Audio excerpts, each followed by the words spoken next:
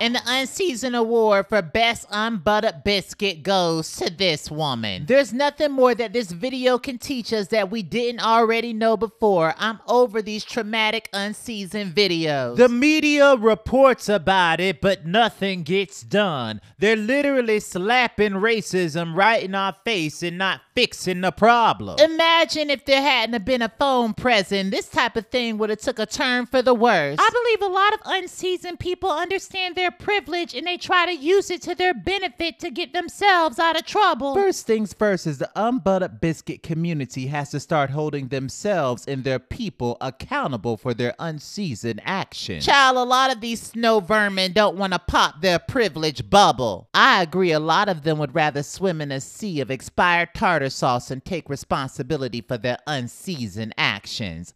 Ashananabuba! Now, I don't want to play devil's advocate, but the woman holding the camera could have just, walked away from the situation. I mean, Jafar does have a point. At the end of the day, we don't know what happened before that woman pressed record on that camera. I saw what I needed to see, and since the system and the government is never on the melanated person's side, I will always take the melanated person's side. But there have been situations where your people have been in the wrong, girl, so let's just be clear about that. My people have been fighting for equality for a really long time, and they helped build America on their back. So at the end of the day, Jafar, you could kiss my ass with your people are sometimes in the wrong. All I'm saying is the real demon in this situation is social media. The phones. They want everyone to stay divided. And who is they, Jafar? I can tell you who they are not. They are not of the seasoned or melanated community. We all know that the they that Jafar is speaking on is unseasoned and oppresses black and brown content. All I'm saying is it feels like we're living in an unseasoned matrix controlled by something larger than human beings